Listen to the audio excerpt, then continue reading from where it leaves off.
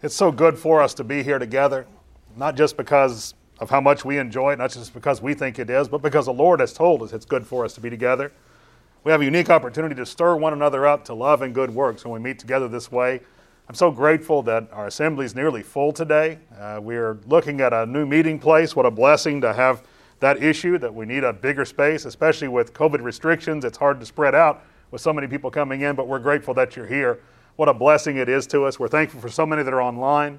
If you're listening in later, we're grateful for your giving us an opportunity to share with you these truths that come from God's Word. We're sharing in His gospel message. Today we're looking in the book of Leviticus, and that does not mean we're going to shortchange the gospel. God has been preaching His gospel since the beginning of His revelation, since His plan was laid out before man was even made. And so He's been revealing His plan to us, even from the Old Testament. If you'll open with me in Leviticus chapter 23, in our daily readings together as a congregation, for those of us who are sharing in this together, we've been going through the book of Leviticus. We've just entered into the book of Numbers. Before we started Leviticus a few weeks ago, I told you that it's one of my favorite books to teach because hardly anybody actually reads it. It's a great book. It's God's revelation to us. It ought to be something that we appreciate, but it is an unusual kind of book for us. It goes through these detailed descriptions of how to take apart an animal that's being offered up on the altar. And then some detailed descriptions of laws that no longer pertain to us as a people because they pertain to the Jewish nation as they were coming out of Egyptian slavery and learning how to deal with this God. They were learning who He was and who they were, learning how to deal with one another in holy ways. And so there's a lot in these descriptions in the book of Leviticus that simply seem outdated or archaic. But there are principles that are being laid down. This is the meat of the teaching. This is the book, as I pointed out, that the children would read first because it's the book of holiness. And so as we read through Leviticus, we may ask, what does this book have to do with Christians? And I hope that as you've read through Leviticus this month, you've learned that, yes, it has a lot to do with Christians. And today we'll be talking about specifically in these first 4 verses, the feasts of the Lord. In Luke's version, it said appointed times, and that is a legitimate translation of this word. But we'll see that it's used over and over. My version's the New King James. Other versions will have this word as feasts. And so we'll talk about these feasts of the Lord that we see in these first 4 chapters here. I encourage you to open up your Bible with me. We'll spend most of our time in Leviticus 23 today. But that's the only way we can really be certain that we're speaking the truth is when we see what God has actually said. So we see here that these are appointed times. Very generically, God calls them that. Speak to the children of Israel, say to them, my version, the feasts of the Lord, but His version, these appointed times that are of the Lord, I want you to proclaim them as holy convocations. These are my appointed times. Well, think about that for just a moment. God, again, is revealing a little bit about who He is. He is the Lord, and He is the one then that has the right to determine the times that His people should gather. He's the one that has the right to determine the reason for their gatherings. And He's the one that has the right to determine what they ought to be bringing to these gatherings. These are His appointed times. And we'll see that over and over through the language. These are His feasts. But what's amazing is that the holy God of Israel has invited people to come to His feast. He invited certainly His own people, His own nation to come. But what we'll find out is that He was really inviting all nations to come to His feast. He was desirous that all should be able to come before Him. But we see this over and over in the language here. These are the feasts of the Lord, or the appointed times of the Lord. He says they're my feasts. This is the Sabbath of the Lord, we'll see several times. It's the Lord's Passover. It's a feast of unleavened bread to the Lord. It's a feast of tabernacles for 7 days to the Lord. And repeatedly, he says, bring your offerings before the Lord, or an offering to the Lord. The Lord is the focus of these meetings together. The Lord is also the focus, obviously, of our meeting together. When we come together on the first of the week, we're here to worship Him. We do get a great blessing out of this fellowship we have together. God designed it that way. We're to build one another up. That's what He designed for Israel as well. Really, from the garden, He didn't leave Adam alone. He gave Adam a helper to encourage and build him up as he was serving God there in the garden. God has always provided for His people to be together, and He's expecting His people to be together as we come together to worship Him. But He's the focus. It's unfortunate that so many religions are focused on the person, on the individual. We were talking about that some in the book of Acts today as they were going out teaching. And they were teaching about the Lord and teaching to love Christ. But so often the focus today is on seeker-friendly religion. You want to be something that someone's going to come and, oh, they're going to come back for more of that. Well, if they're desirous of coming for the Lord and you're teaching about the Lord, we want them to come back for Him. But we're not going to make concessions to make people feel comfortable so they'll just keep coming back because they like what we're offering. They ought to like what we're offering because what we're teaching in truth is what brings them out of their sins and what sanctifies them to the holy God. And if they don't like that, then they're probably not going to like being in His presence. God called people to His feasts because He wanted them to be there. He invited people to be with Him. It's interesting how God lines out His feasts. We see some vestiges of this mentioned in the New Testament when Paul talks in both Colossians and Galatians about not being judged. He talks about these feasts that were daily, weekly, monthly, yearly, and seasonal. They were feasts all the time before God. There were these daily feasts as they offered up. We'll look at the Numbers version there, Numbers 28, if you'll open with me there. I just want to read to you about this particular feast. This is the daily feast. It's also mentioned in Exodus 29. The Lord spoke to Moses, saying, "Command the children of Israel and say to them, my offering, my food for my offerings made by fire is a sweet aroma to me. You shall be careful to offer me at their appointed time." That's that same word that's translated sometimes as this feast. "You shall say to them, this is the offering made by fire, which you shall offer to the Lord, 2 male lambs in their first year without blemish, day by day, as a regular burnt offering." Verse 4, "The one lamb you shall offer in the morning, the other lamb you shall offer in the evening." And so he describes this daily feast. There was always going to be food on the altar of God, and they would be offering this day by day. Then he calls the Sabbath day a Sabbath of solemn rest. It's interesting that in the commandments, he did not allow them to cook on the Sabbath. The food that they would have prepared would just be there. They had prepared it the night before. And sort of the concept behind that is God has prepared their food for them for the Sabbath. When they go to eat their food, it's something God has just already left there for them. It's a reminder of the manna, actually, in Exodus chapter 16. When God told them not to go seek it on the Sabbath, but to gather twice as much on the Friday night, that God would make it available for them on Friday, so they would have that then on the Sabbath. God is providing for them. On the first of their months, at the new moons, Numbers chapter 10 and verse 10, they would have this feast of trumpets, where they would blow the trumpets at the beginning of the month as they began to count the months out. 3 times you shall keep a feast to me in the year, Exodus chapter 23 says, and it lines out the 3 times that all the males in Israel had to come before the Lord for these great feasts. In the 7th year, we talked about this recently, there shall be a Sabbath. It's a whole year of resting and feasting before the Lord. And then there was the 50th year, the counting of 7 Sabbath years. The 50th year was a consecration to the Lord as well. It was a feast or a festal year. So God has just overwhelmed the people with all of these invitations to come into His presence, to be a part of these feasts that were His feasts, and yet they were the guests of honor that were coming in.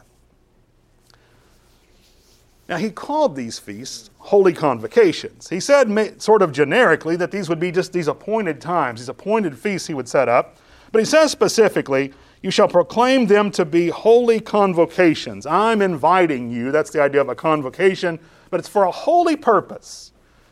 And so this is not just any old kind of feast, any old kind of festival. This is not banqueting. This is not something that's prohibited in the New Testament and also really in the Old.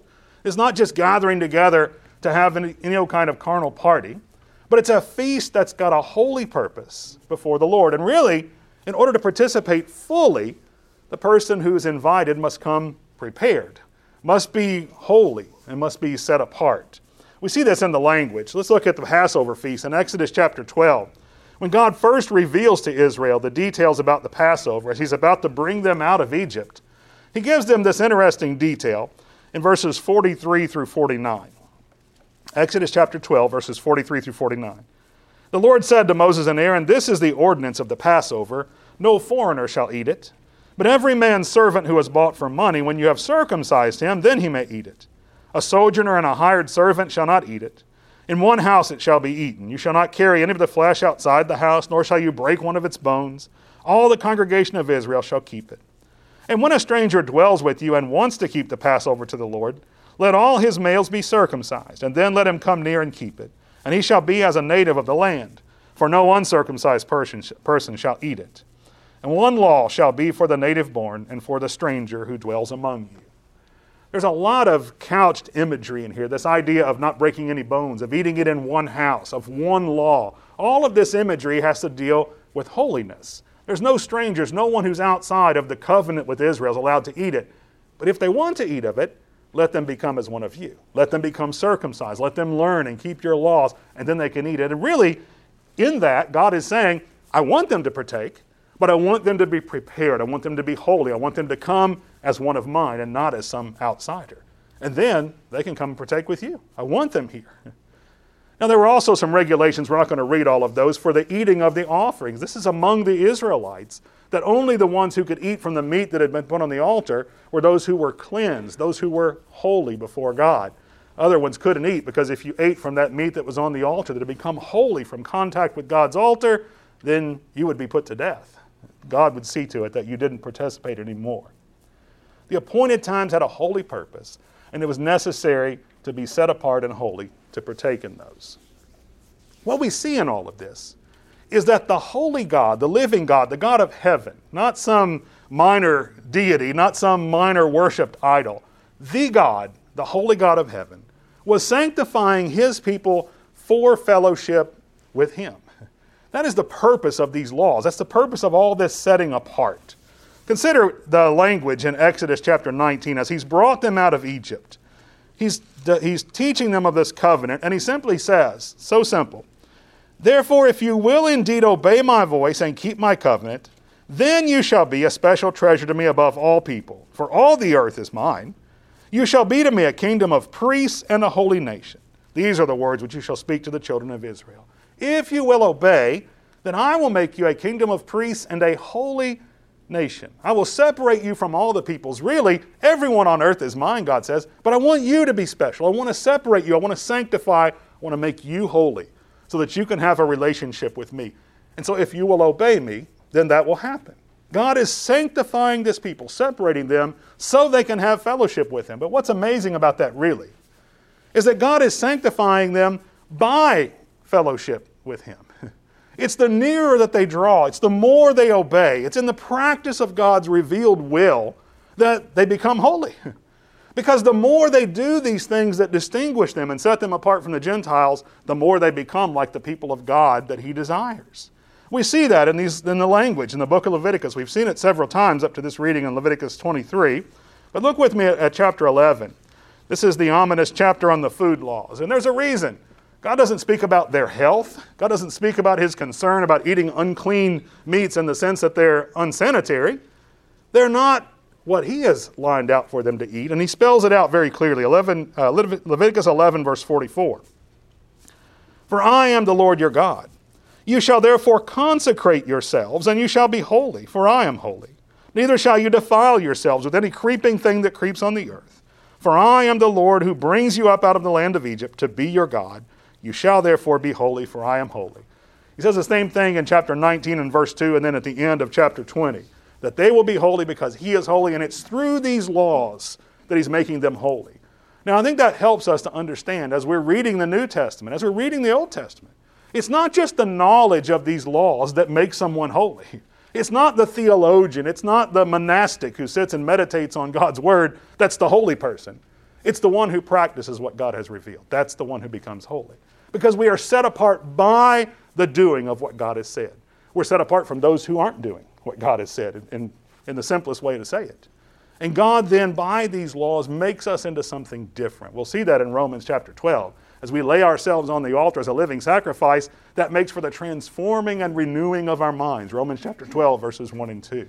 As we give ourselves to God, as we obey His will, He changes us into something else, into someone holy that can be with Him in holy presence. So He made these appointed times with a holy purpose, and He prepared a holy people to partake with Him.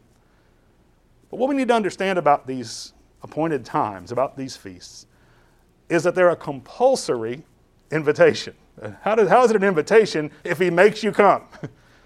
Well, this is the holy God we're speaking about. This is the God who wants you to be sanctified. He wants you to be in His presence. And so He sends out an invitation, but what He says is, for those who don't want to come, it's impossible for you to become holy. It's impossible for you to become the people I want if you don't want to be in my presence. Now, that seems logical, but it's amazing to me that as God is regularly calling people to Himself daily, weekly, monthly, seasonally, yearly, calling people to himself, his own people, that some would see that as a burden. In Luke chapter 14, Jesus is really talking about the gospel here. And again, as I mentioned, the gospel has been revealed even in this Old Testament.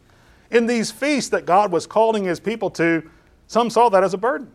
Jesus lets that very clear to us in Luke chapter 14. I'll begin reading at verse 16.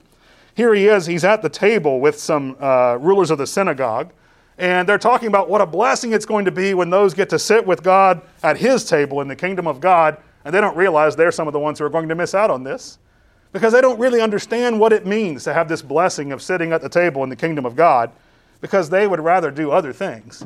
So Jesus says this parable to them in Luke 14, starting at verse 16. He said to them, "A certain man gave a great supper and invited many, and sent his servant at supper time to say to those who were invited, 'Come, for all things are now ready.' But they all with one accord began to make excuses. The first said to him, 'I've bought a piece of ground, and I must go and see it. I ask you to have me excused.' And another said, 'I've bought 5 yoke of oxen, and I'm going to test them. I ask you to have me excused.' Still another said, 'I've married a wife, and therefore I cannot come.' So that servant came and reported these things to his master. And the master of the house, being angry, said to his servant, 'Go out quickly into the streets and the lanes of the city. Bring in here the poor, and the maimed, and the lame, and the blind.' And the servant said, 'Master, it is done as you commanded, and still there is room.' And the master said to the servant, 'Go out into the highways and hedges, and compel them to come in, that my house may be filled. For I say to you that none of those men who were invited shall taste my supper.'" Think about that for just a moment. Think about the weight of Jesus saying these words here. God had made all this preparation, and he called these people who said they wanted to be in his presence. He said, "Come in then and feast with me." And they said, "Well, not right now. I mean, we love you and all, but not right now. I've just got these yoke of oxen I have to go test. I mean, I know you put on this big party, and you spent all this time preparing, but I've got to test these oxen. I just got married. I mean, surely you can understand that." They seem like legitimate reasons. But what they're saying is not, "Yes, someday I want to come to your feast." They're saying, "No, I don't want to come to your feast right now." And so often that's where we are in our approach to God. Someday I just really want to get it together. Someday I just really want to serve God. I mean, not right now. Right now I've got my career to think about. Right now I've got my school to think about. Right now I've got to take care of my family. How are you going to take care of career and school and family without God? How are you going to do that? Not well, not properly, certainly not in a holy way. God himself has been providing for these feasts in Israel. And Jesus is talking to Israelites. They understand this concept. And yet, here's the ones who are saying, "Oh, it's going to be so great someday in the kingdom of God." Jesus is saying, "You're missing out right now." The king was sitting at their table, and they were rejecting him. They were belittling him in the context, the things he was talking about. They were belittling him. And he says, the ones who are really invited are going to miss out. I love the language in Deuteronomy that shows how God was providing for these feasts. He was giving them what they needed to bring. What a beautiful thing. Let's go to Deuteronomy 16. Let's consider this. God calls you to a feast. Normally we go to a feast or a party and we'll take a gift or we'll bring a dish or something. God says, "Oh, and let me tell you, you go stop by and pick it up here. It's already been paid for. You just bring it with you. I've already given it to you." You show up with gifts that actually you didn't provide. They were already provided for you. Deuteronomy 16, verses 15 through 17. 7 days you shall keep a sacred feast to the Lord your God in the place which the Lord chooses, because the Lord your God will bless you in all your produce and in all the work of your hands, so that you may surely rejoice. 3 times a year all your males shall appear before the Lord your God in the place which he chooses, at the feast of unleavened bread, at the feast of weeks, and at the feast of the tabernacles. And they shall not appear before the Lord empty-handed. Every man shall give as he is able, according to the blessing of the Lord your God, which he has given you. God put all this in their hands. Now we hear often about the tithes in the Old Testament. I want to read to you from Deuteronomy 14. I want you to see one of the purposes for the tithes, which is going to knock your socks off if you've never seen this before. Deuteronomy 14, in my Bible, it's on the same page, it's on the opposite page here that we just read. Starting at verse 22. "You shall truly tithe all the increase of your grain that the field produces year by year. And you shall eat before the Lord your God in the place where he chooses to make his name abide, the tithe of your grain and your new wine and your oil, of the firstborn of your herds and your flocks, that you may learn to fear the Lord your God always. But if the journey is too long for you so that you're not able to carry the tithe, or if the place where the Lord your God chooses to put his name is too far from you when the Lord your God has blessed you, then you shall exchange it for money. Take the money in your hand, go to the place which the Lord your God chooses, and you shall spend that money for whatever your heart desires, for oxen or sheep or wine or similar drink, for whatever your heart desires. You shall eat there before the Lord your God, and you shall rejoice, you and your household. You thought the tithes were just being given away? God says, set aside 10%. Keep doing this. And then when we have this big feast, you'll have something to bring with you already. God made provision so that they could bring their tithes and eat of those, so none would appear before God empty-handed at the feast. What an amazing, amazing blessing. God prepared all the feasts. He prepared them for the feast, and he filled their hands so nobody would be empty-handed or empty-stomached at his feast. Just an amazing blessing. And yet some people saw that as burdensome. I have to set aside a tithe so I can have a feast with it later? I've got to be giving all this stuff to God so he can give it back to me abundantly? I don't think so. This is my stuff. I make the decisions around here. How many people act that way in their hearts? How many people act that way in their lives? While they're giving lip service to God, and yet they want to do things their own way. And they're missing out on the feast that he's called them to. Participation in these feasts was not something to be optional. And yet what a blessing that it was. If they would go and submit themselves to God's will, they would be in fellowship directly with him and with his people. All the males were called for these 3 annual feasts. We just read that. And amazingly, as we see here in Leviticus chapter 23, look at verse 3 and then at verses 7 and 8. 6 days shall work be done, but the 7th day is a Sabbath of solemn rest, a holy convocation. This is a weekly feast.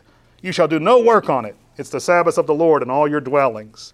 Then in verses 7 and 8, talking about the Passover, on the 1st day you shall have a holy convocation. You shall do no customary work on it. You shall offer an offering made by fire to the Lord for 7 days. The 7th day shall be a holy convocation. You shall do no customary work on it. In other words, God gave them the day off. He excused them from their work so that they would come to his feast. What more could he have done? As he prepared them, prepared the feast, gave them all they needed and said, and I'm not going to charge you with working that day. Take the day off. Come be with me. That's a burden? And yet so many people saw that as a burden. The majority of these days, as we've seen, was to be feasts. That word feast is a joyous celebration that involves food. It's where we get our word festival from the same root in English. A festival is a feastival. It's where you go to eat and gather together. The year that we got married, my wife and I got married first among our group of peers in Brazil that year. And we had, her aunt worked at a buffet, was a buffet coordinator. And so she gave us our food and everything as her wedding present to us. And it was great, it was wonderful. But later on in the year, we would go to these weddings, and sometimes the food would be late coming out, and we'd hear people complaining. Well, they don't have any food at this wedding. We've come to this wedding, we're expecting a feast, and there's not any food. Well, finally the food would come, and everybody would be happy. But you don't go to a wedding expecting not to have food. It's a joyous occasion. It's a celebration, and we eat together in celebrations. This is what we do. And it's what God had called them to do, to celebrate together with him. So often, God's blessings are described in terms of food. If you look through the entire Bible, think about this. The first blessings on man, as you're reading through in Genesis 1, God makes man, told him to be fruitful and multiply, and then he says, and I've given you every green herb to eat. And all the animals, I've given them all the green herbs and every fruit from the trees you can eat. He starts telling them about food. That great commandment in Genesis chapter 2, verses 15 through 17, where we have the negative commandment about not eating from the tree of the knowledge of good and evil. He tells them, you may freely eat. He begins his blessing with food. His description of the promised land is a place that has milk and honey flowing. And he keeps telling them about their grain, their new wine, and their oil over and over and over again. That's all through the Old Testament. It's all through the Old Testament, through all of the promises. He keeps reminding them of the grain, the new wine, and the oil, these foodstuffs that he's giving them. And he uses that as he goes through the entire Old Testament with them. So God describes their food as part of the blessing. Think about how often Jesus used feasts as a description of his fellowship with God and of man's fellowship with God. We saw one already there in Luke chapter 16, Matthew 22 is a parallel to that. He's talking about this feast that God is calling the people to come to, and they're making these excuses and saying they can't come. His first miracle was done at a wedding feast, at a wedding in Cana. In the book of John, in fact, all through the book, I'm not going to even break all that down. I've got a bunch of verses up here for you if you're reading along at home, or if you want to look these up later, I'll make these available to you. But almost at every chapter, at least every 2 chapters, it says, and this feast of the Jews was coming. And then there was this feast, and here was the Passover, and here was the dedication.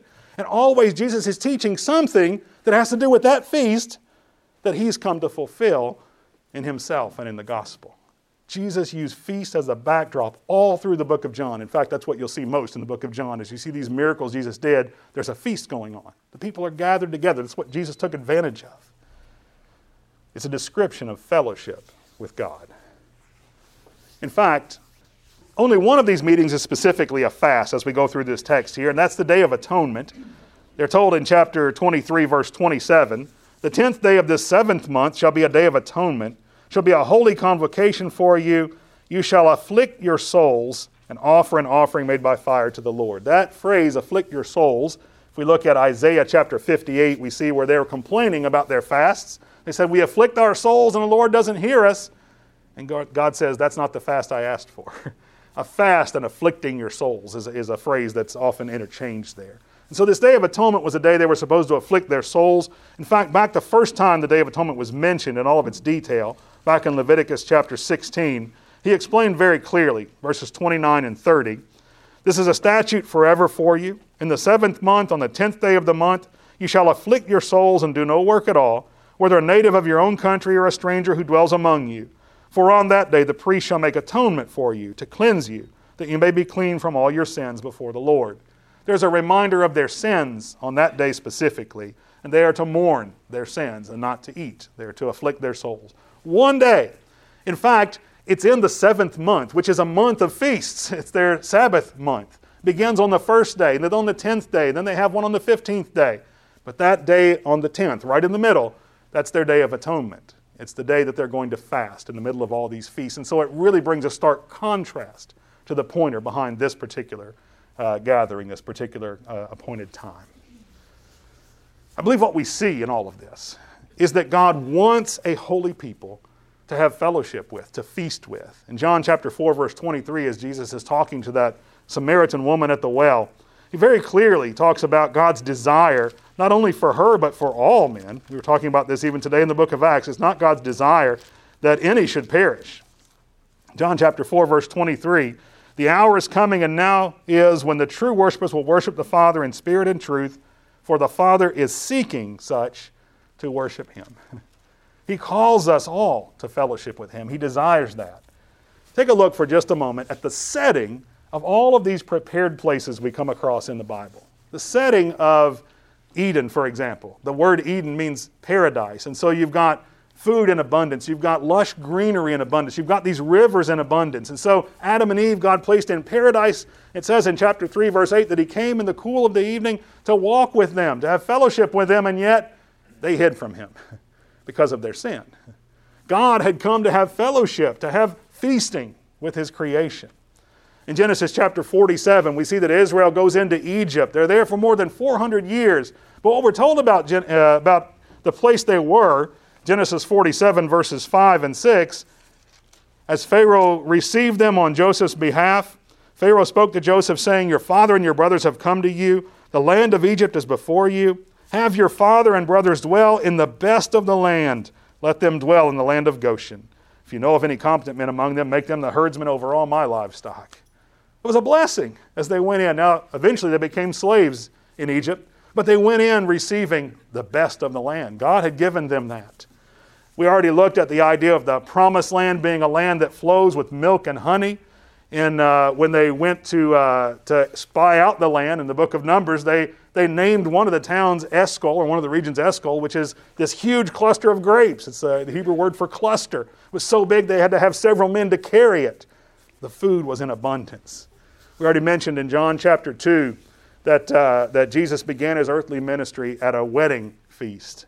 And in Luke chapter 22, Jesus' ministry ends at the Passover feast. That's when He becomes the sacrifice for us. Feasts all through the Bible, reminding us of this desire that God has for fellowship with us. In fact, we just participated this morning in the memorial feast that Jesus left for us. It's a love feast.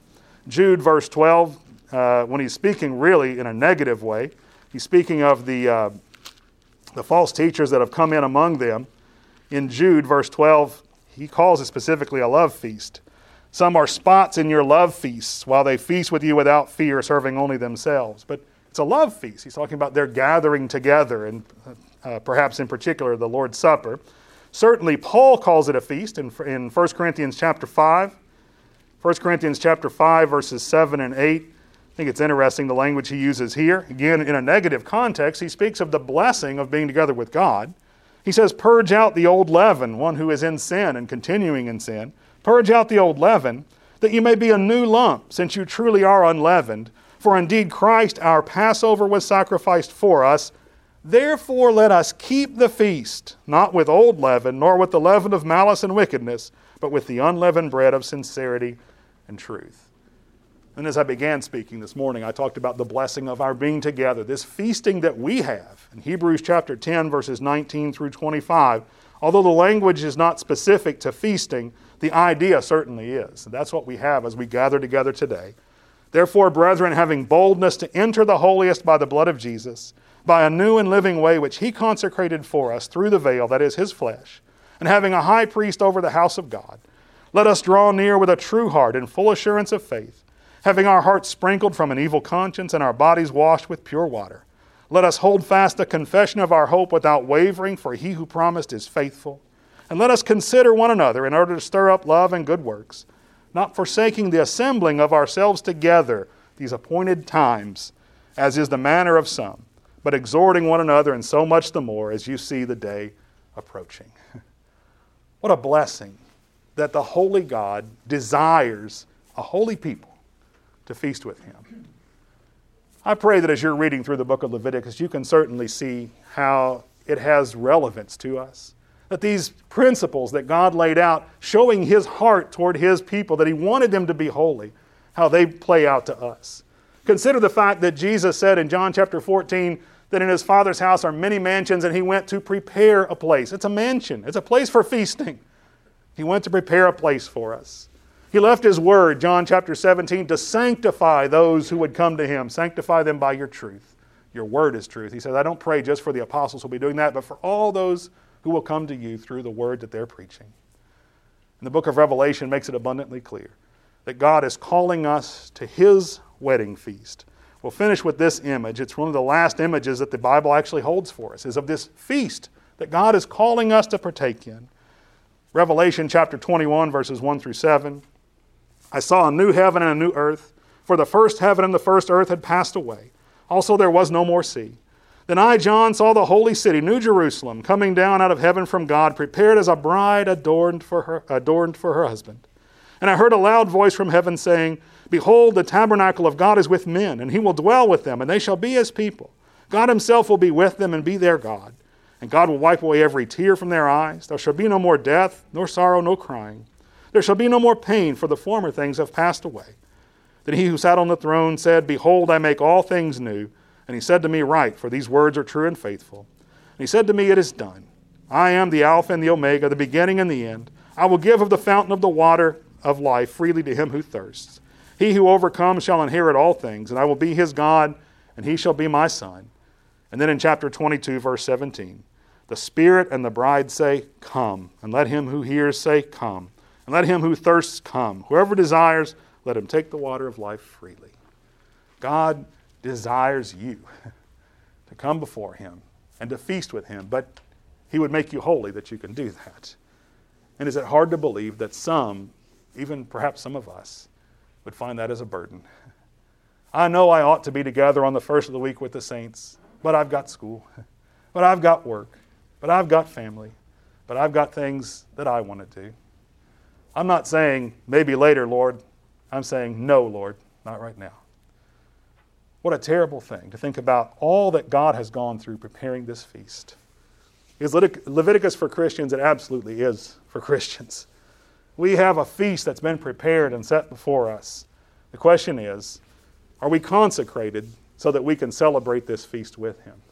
Have we been listening to His Word? Have we been obeying His Word? Have we allowed His Word to change us into the kind of people that are right for fellowship with Him and the kind of people that then bring forth the fruit of sanctification, that we can continue in fellowship with Him? If you're not a Christian, you can't attend this feast. If you're not a Christian, you may be present, as there were those strangers present in Israel, but they weren't allowed to partake of the feast. They were onlookers.